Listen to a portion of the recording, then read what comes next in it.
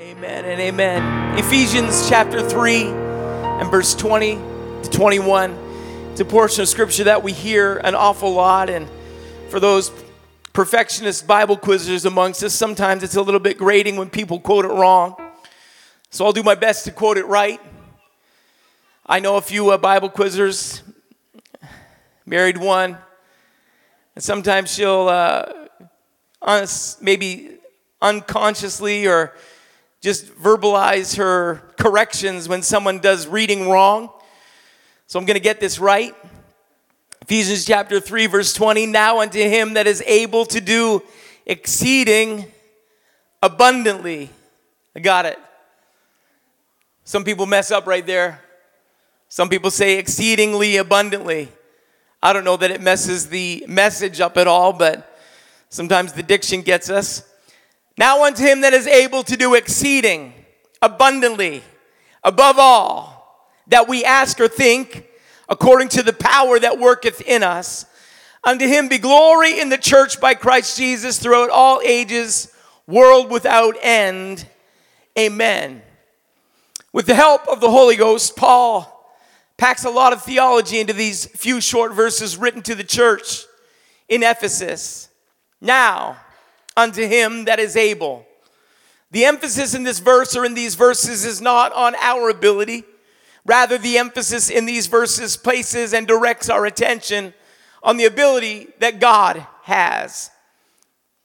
The assignment that we have tonight sometimes is to remind ourselves it's not in what is in us, but rather it's what is in the God that we serve. Sometimes we get our attention directed to what we are able to do when we need to remind ourselves it's not about what we can do, it's about what God can do. And if you're not careful when you begin to read that verse, you begin to let the requirement rest on you about what you're able to do. But Paul wants us to be aware of the fact that it's not about what we can do. Rather, it's about the ability of the God that we serve.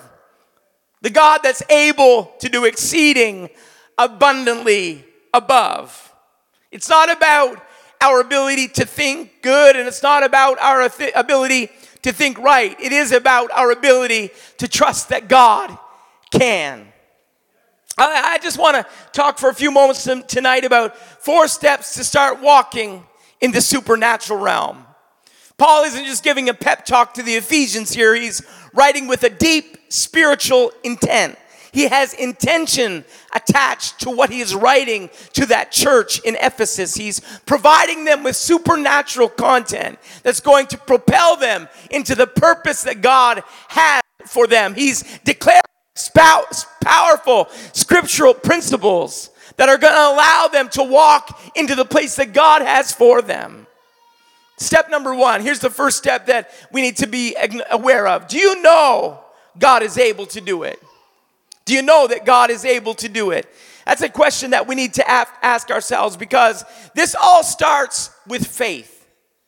Hebrews chapter 11 verse 6 says, but without faith it is impossible to please him, for he that cometh to God must believe that he is, and that he is a rewarder of them that diligently seek him. But without faith we can't go anywhere. But with faith we can. With faith, we're able to step off into that unknown territory that God calls us into, and we can see the impossible begin to happen simply because we believe. God is able. It would seem to me like Paul wants to emphasize the fact that faith is a residual element in everybody. To the church at Rome, he wrote this, he said, for I say, through the grace given unto me, to every man that is among you, everyone say everyone, not to think of himself more highly than he ought to think, but to think soberly according as God has dealt to every man the measure of faith. Sometimes, I'll be honest, when we're dealing with some people, I'm thinking this person does not believe in God at all. Pastor Matt, you asked if anyone got their voice back after youth convention. No. And some of you just lied. You didn't say anything. Some of you, you haven't got your voice back either. So if you'll work with this voice, how many work with the voice? If sound man maybe a little more monitor, that might help me. I don't know. It may not. But it might help me, Brother Rick, if you just want to drive me off the platform with that. I was hoping it would hold out a little bit better than it is, but it's giving me a little more problem. Nevertheless, we'll just march on if that's all right. The measure of faith. We need to somehow activate the faith that God has placed in our lives. And I'll be honest, when we deal with some folks, the measure of faith doesn't seem like it's there. Whatever that measure of faith is, it seems like it got washed away with the tide. The Fundy tide washed it downstream. I don't know where it went, but it doesn't look like it's in existence. But if sometimes we can just step back and remind ourselves, every man has the measure of faith. It may be hidden because of hurt circumstances. It may be gone because of elements that have happened in their life. But somewhere underneath the rubble of whatever has happened in their circumstances and situations, there is hidden a measure of faith. And if we can just begin to unearth whatever's on top of it, whatever has hidden it, then we can get down to where that person can reach out and trust that God is able to minister to them and meet them exactly where they are. Everybody has the measure of faith somewhere. Everybody does. When you read through the faith chapter in Hebrews 11, you can read over and over again how by faith this happened. And there are people without a doubt that they never activate the faith that's in their life. But the people that do walk on into this precious place in God that they would never have experienced if they hadn't stepped out in faith. We've got to believe that God is able. Paul told the church in Corinth that we walk by faith and not by sight. Sight hinders our spiritual man. Sight restricts our spiritual man. Sight holds us back and it restrains what God would desire to do in us. And so sometimes when we get in that impossible place, when we can't see clearly, God says, that's just where I need you, because right now you can't walk on anything else but faith. You can't take the next step by your own knowledge, by your own ability, by your own understanding. You can only go to the next step, go to that next level by faith. And when we begin to take that step, God opens a door we didn't even know was there, and we step on into the promise that we didn't realize we could ever possess. But that's what happens when we walk by faith and not by sight. Sight will mess us up. I'm confident of it. I've seen it over and over again. We get comfortable when we can see what's happening. We get very comfortable with our environment. We get so we can negotiate without a whole lot of help. But when we can't see what's going on, guess what happens? Oh, God! When we can't see where the next step's going to lead us, all of a sudden our attention is riveted to heaven. And we say, God, we can't do this without you. We need your help. I can't see the next step. I'm just looking to you right now. I need you to help right now. And we begin to walk by faith. We walk by faith and not by sight. It was by faith that Noah, being warned of God of things not yet seen as yet, moved with fear. I just kind of pulled that verse out of the Hebrews chapter 11 because I find it interesting that some people are stopped dead in their tracks as a result of fear. Fear is the opposite element of faith. It sits on the other side of the balance beam from faith. Fear is that thing that opposes faith. But yet Noah was able to capitalize the fear, and he allowed it to move him closer to faith. It said he was moved by fear. God sometimes allows fear into our life, not to arrest us or kill us or crush us, but so that fear will move us into that place of faith. By faith, Noah, being warned of God of things not seen as yet, moved with fear. And when fear began to move him, faith began to work. He didn't let fear move him away from God. He let fear move him closer to God, closer to what God was going to do. Closer. I'll tell you what fear did. Fear put a hammer in Noah's hand. Fear put a saw in Noah's hand, and he went out and found that tree, and he began to cut that tree down. Why? He's like, I'm scared to death that word's going to come true. Sometimes the fear that the enemy would love to destroy you with is the one thing that will move you into that element of faith. Fear doesn't always go against what God's plan is. Sometimes fear just moves us a little closer to that place where we begin to reach out by faith, where we begin to pray like we've never prayed before. The doctor's report fills us with fear. But let it move you into the place of faith. The bank account balance is greater than the bills that are due. Sorry, less than. A little bit of fear there, but let it move you into a place of faith. Fear will immobilize you if it can, but if you allow it to, you can be moved by fear and then by faith accomplish the task that God has for you. The thought of trouble steals sleep and leaves you weary in body and mind and soul. But it seemed like Noah just grabbed fear by its horns and saddled up fear and allowed it to push him right into that place of faith in God. Noah moved with fear, prepared the ark. The ark was that place of salvation. The ark was that, that promise that brought him into covenant with God. The ark was that tremendous amount of work that saved Noah, his family, and future generations. Don't let fear destroy you. Let it move you into the place of faith. The psalmist said it like this: the Lord is on my side. I will not fear what man can do unto me. You know what we need to have a healthy dose of? The fear of God. That's the problem, is we get our fear focused on human elements and man. But that fear that Noah focused on was the fear of God, that his word was going to come true, that whatever God said was going to come to pass. The rain was going to fall. The storm was going to come. His boat would float on faith and fear.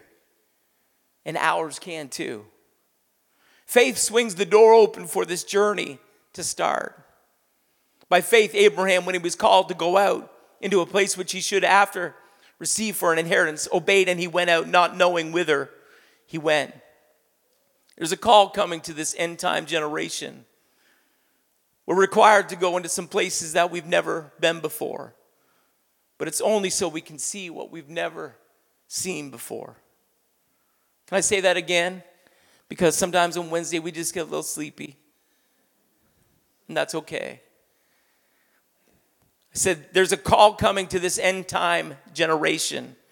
We're required to go into some places where we've never been. But it's only so we can see some things we have never seen before. Pastor Matt preached about it to this generation on Saturday morning. We need to know the God of Elijah. Church, we do. We need to know that God. We need to know this building can't just be our refuge. Our refuge is going to be in the name of the God that provided for us up until now. That the promise of and the prophetic utterances and the power of Elijah still rests on the Elisha generation. It's ours to receive and experience. God has an inheritance waiting for those who want to walk this faith journey. Now, staying here may offer some level of stability, but the Ur of the Chaldees, if Abraham had stayed, would never have supplied us with the stories that we have. God would have used somebody, somewhere, sometime. But the stories we have of Abraham, Isaac, and Jacob never would have been lived if Abraham had stayed in the Ur of the Chaldees. And God is calling us in this generation, 2022, that's you, that's me, to go out into places we've never been before. So we've got to be willing to take that first step. We've got to believe that God is able. We've got to believe that God's still calling. We've got to believe that God's still working. God has that inheritance for those of us that want to walk this faith journey. No stability, doesn't matter. The storehouse of promise is waiting if we will walk out by faith. Ask, and it shall be given. Seek, and it you shall find. Knock, and it shall be opened unto you. For everyone that asketh receiveth, and he that seeketh findeth, and to him that knocketh it shall be opened. Step number 2, can you ask God for it? Can you ask God for it? I remember reading a book a few decades ago. It was called The Aladdin Factor. Anyone ever read that book? so I could tell you whatever I want. It was a secular book, but the content was remarkable. The subtitle stated this: How to Ask for What You Want and Get It. The author was Jack Canfield. You may recognize his name, and Mark Victor Hansen. They both tell story after story of people who received exactly what they wanted simply by asking for it. There's power in asking. I remember that my father worked for the YMCA in St. John. He was aware of the limited budget and the high cost of materials, and it was one year that they were strongly considering shutting down Camp Glenburn. It was a camp that the YMCA owned. It was just out past in the Hampton near Kingston Peninsula area, and the financial outlay required was greater than the income, and my dad was asked and tasked with bringing the budget into the black. So with that responsibility, he knew that they didn't have what they needed. They only could get what was required by asking. Dad outlined a few needs, and he knew of one contact. The man's name was Jim Jordan. I called Dad this afternoon to remind me of the story, and he gave me the names and some more of the details that were a little blank to me. And Jim Jordan worked for a man that maybe some of us know. His name was Mr. Jim Irving. And the needs that Dad had forwarded to Jim Jordan were forwarded on to Mr. Jim Irving. And eventually, through the course of a few conversations, Mr. Irving requested that Dad come and see him. And when the former CFO, now CEO of the Y, heard that Dad had an audience with Mr. Irving, he said, well, Victor, I'm going to come along with you on that conversation. You got to know my dad. Everybody's on equal turf with Dad. If it was the Queen of England or somebody that just asked him for $5 on the street, y'all have the same platform to stand on. Y'all have the same ability to conversation. And Dad's just kind of a homie. I don't know. I'm probably really biased, right? But he's just a great guy.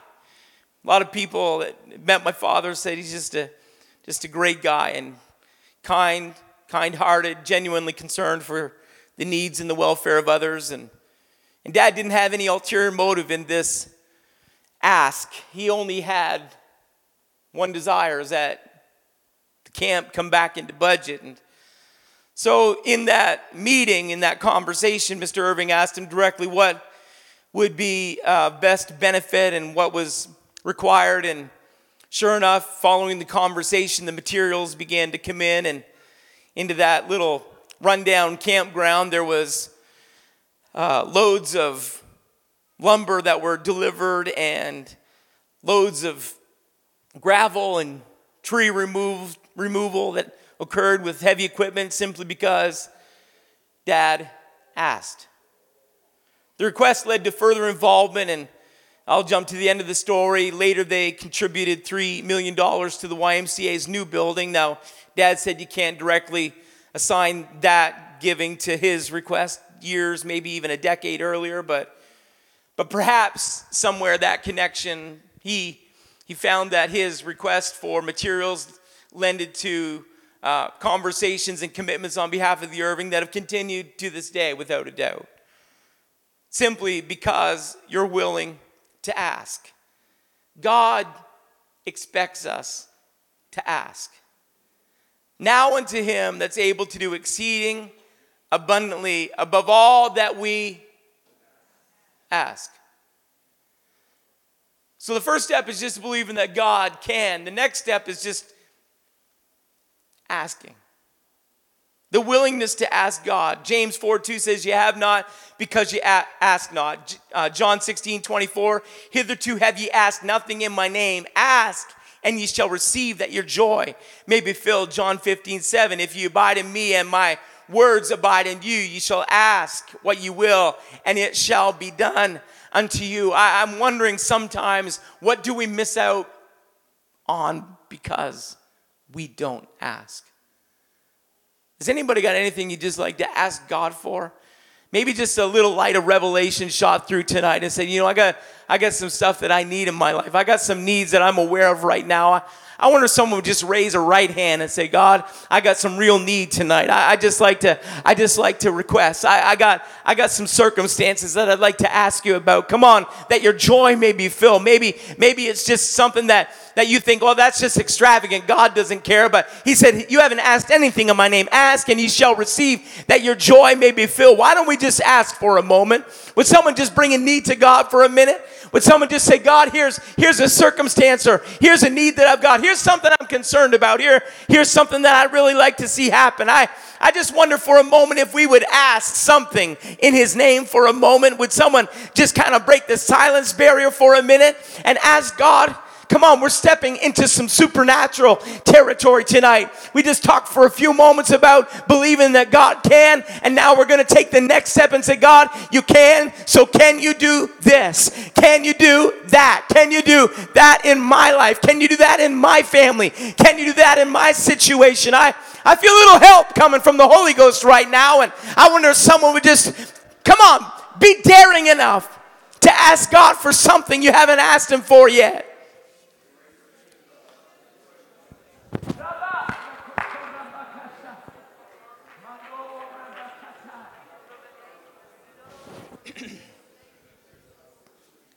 Oh, come on, just let it spring up for a minute.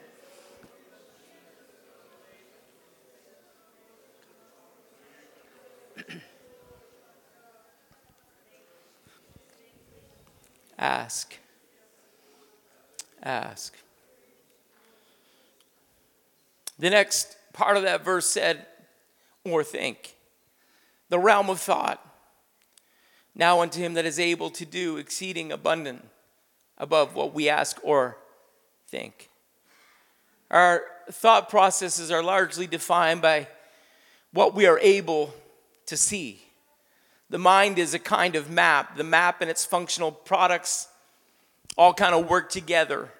It evolves as a map of the body's relation to its external environment. Let me just give you some Wikipedia here.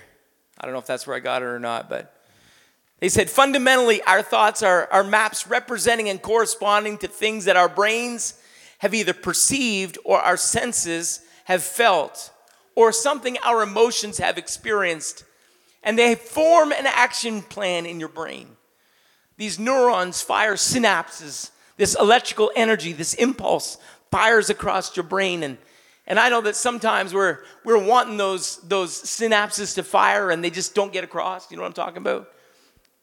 Sometimes when I look at someone and their name escapes me, that's when I'm wishing, where did that neuron go? Bring every thought into captivity. Some of those moments, but your brain and its function often it's a result of the external environment.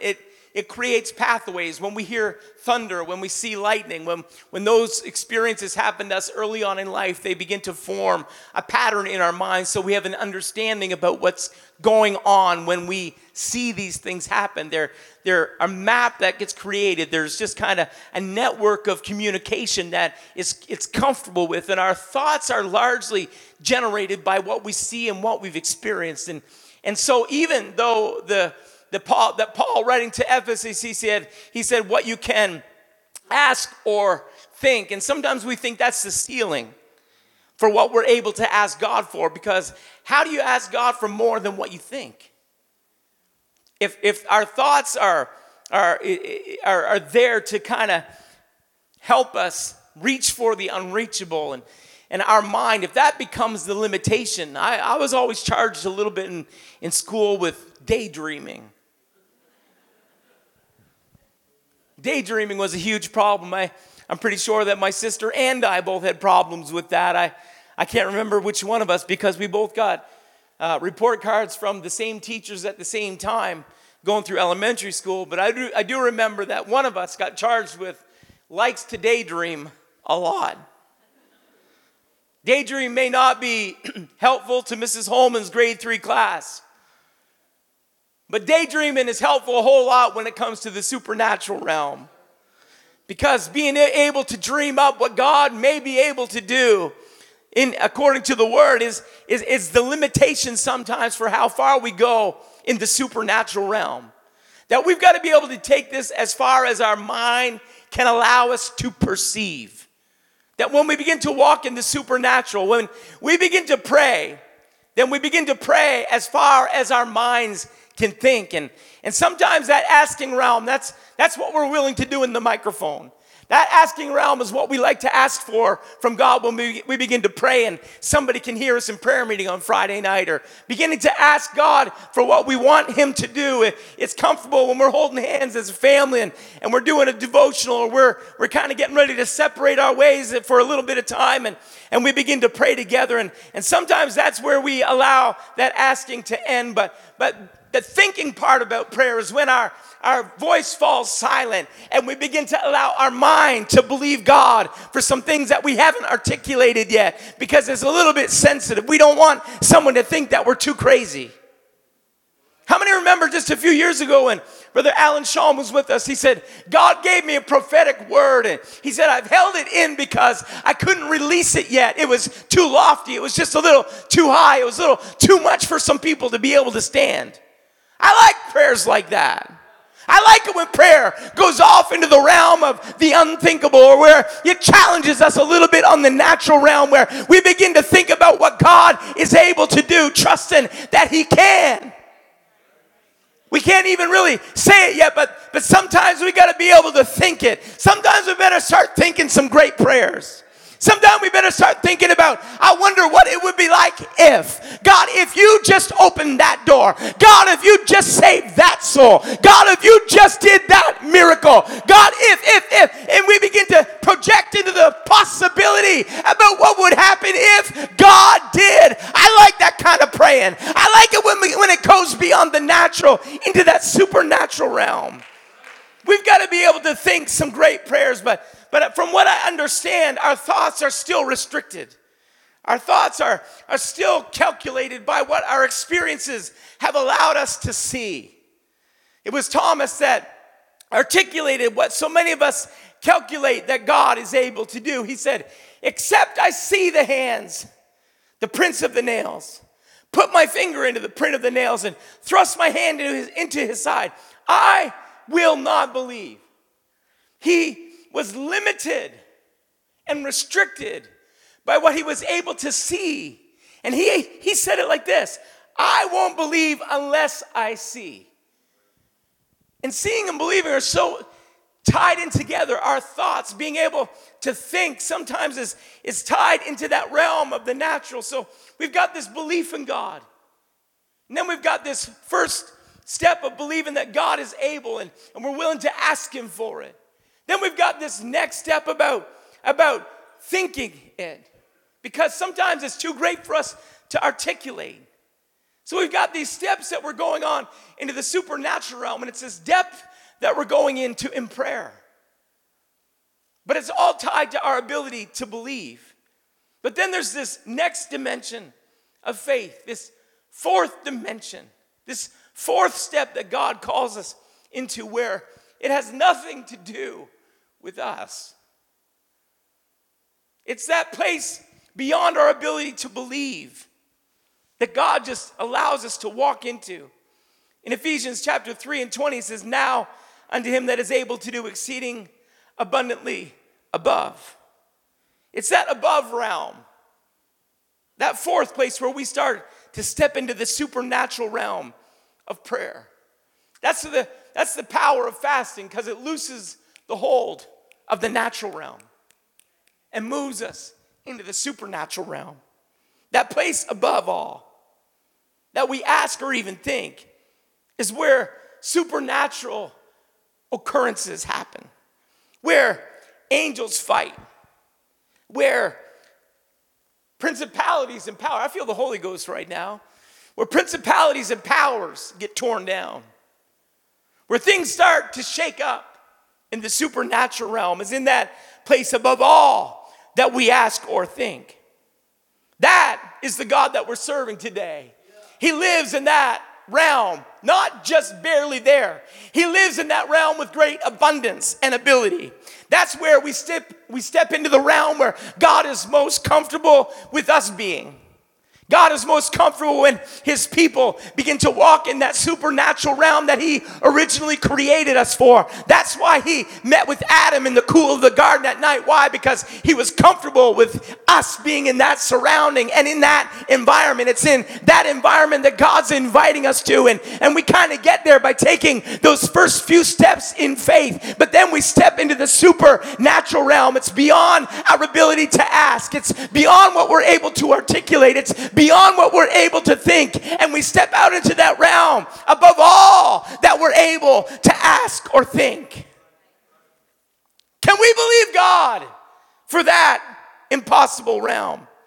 How do we access that realm above our thoughts, above our asking? How do we get there? We know that it's there because Isaiah said, God's thoughts are not our thoughts, and neither are his ways our ways. For as the heavens are higher than the earth, so are my ways higher than your ways, and my thoughts than your thoughts. That realm is only available in the supernatural realm. This is what we access when we go past asking, and this is what we access when we go past thinking. This is where we get to when we pray the prayers in the Holy Ghost. Romans said, likewise, the Spirit also helpeth our infirmities, for we know not what we should pray for as we ought. But the Spirit itself maketh intercession for us with groanings which cannot be uttered. It's the realm that we pray in that's beyond ourselves. It's that realm where the spiritual warfare occurs. It's that realm where Holy Ghost impartation happens. It's that realm where the prophetic utterances happen. It's that realm where we begin to pray without ceasing. It's in that realm, that realm when the Spirit makes intercession for us, that's beyond what we're able to think, and we just become the vessel that God uses. And God, we know it's there. We know that realm is there. That realm of decrees and declarations, and Paul spoke about being caught up into the third heaven. But the God that we serve says that, and Paul said, he said, the God that's able to do exceeding abundantly above all that we ask or think, he works in that realm. The God of abundance. We can come back to the music tonight. He's the God of abundance. Not just enough. Abundance. Abounding. You find it in Scripture. You find it joy unspeakable and full of glory. Borrow empty vessels, not a few. Dig ditches in the valley. God's going to fill them. The impossible, the supernatural realm. Abundantly, above all that we ask or even think.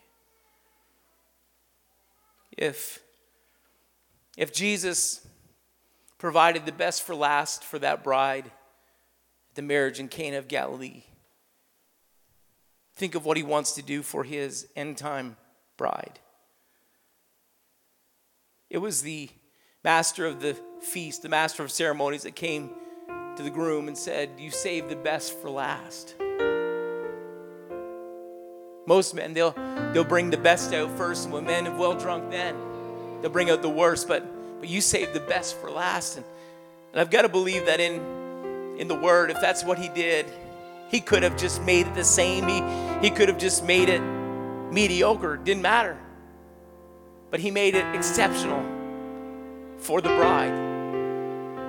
That the best for last was for the bride. And I've got to believe that in these end days, if we are, and we are his bride, then he has saved the best for last. The best for last means that we don't have to be satisfied with living spiritual lives down here. That there is this level that we can step into in God.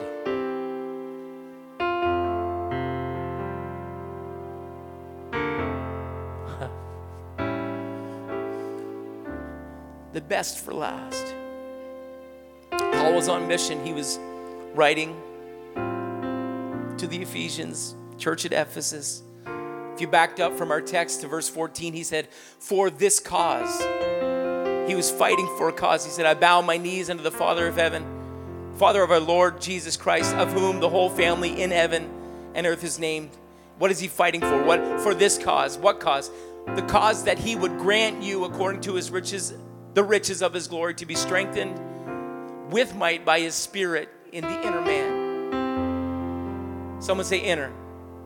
That Christ may dwell in your hearts. Someone say in your hearts. That ye, being rooted and grounded in love, may be able to comprehend with all saints what is the breadth and length and depth and height, and to know the love of Christ which passeth knowledge, that ye might be filled. Someone say be filled with all the fullness of God. Paul had this motive for the church in Ephesus, not just to live this surface life, but that they would be filled with the Spirit of God, the inner man, in your hearts. Be filled. He had this desire for them. He said, for this cause, I'm fighting for this cause, that you won't live life just with a superficial experience in God, that you won't live this life just, I'm not taking anything away from our Father which art in heaven, hallowed be thy name, but prayer's got to go deeper than that. And prayer can go deeper than that. Prayer can go a lot deeper than now I lay me down to sleep. Prayer can go deeper than, good Lord, good meat, good food, let's eat. Prayer can go deeper than that. Prayer can go deeper than just asking. Prayer can go deeper than just thinking. Prayer can go abundantly above all of that into the supernatural realm where we begin to pray and walls begin to fall in our city. And we can't explain why people begin to come, but it's because of the power of prayer. That our altars are filled because of the power of prayer. That infilling was what persuaded Paul to teach and to preach to the church at Ephesus and call them to that next level. That infilling was something he felt they couldn't live without. His prayer was that they would be strengthened with might in the inner man, that Christ would dwell in their hearts by faith, that they would be filled with all the fullness of God,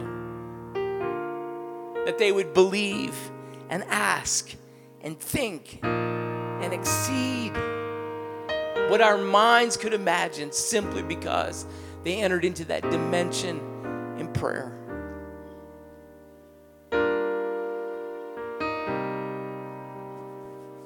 Someone just exercise that prayer for a moment right now. Holy Ghost, we need your help tonight. Spirit of God, let that challenge rest in our hearts and in our spirits. That we would know, God, that we would know. That we would know, God, that we would know. God, that we would know you. God, not just in word, but in deed, God, that we would know.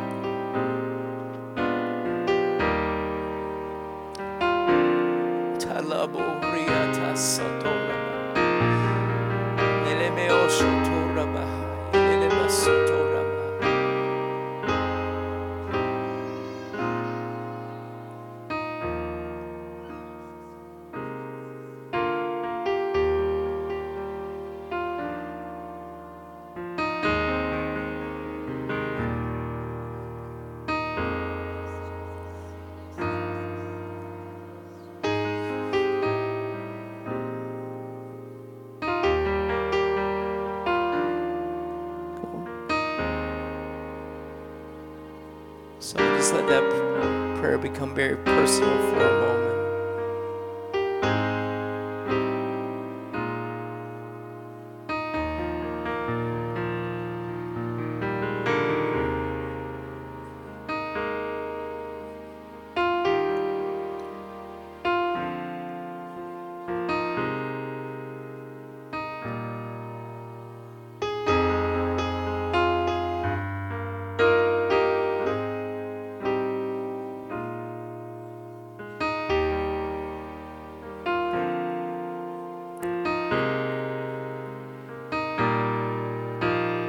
you'd stand together with me for a moment.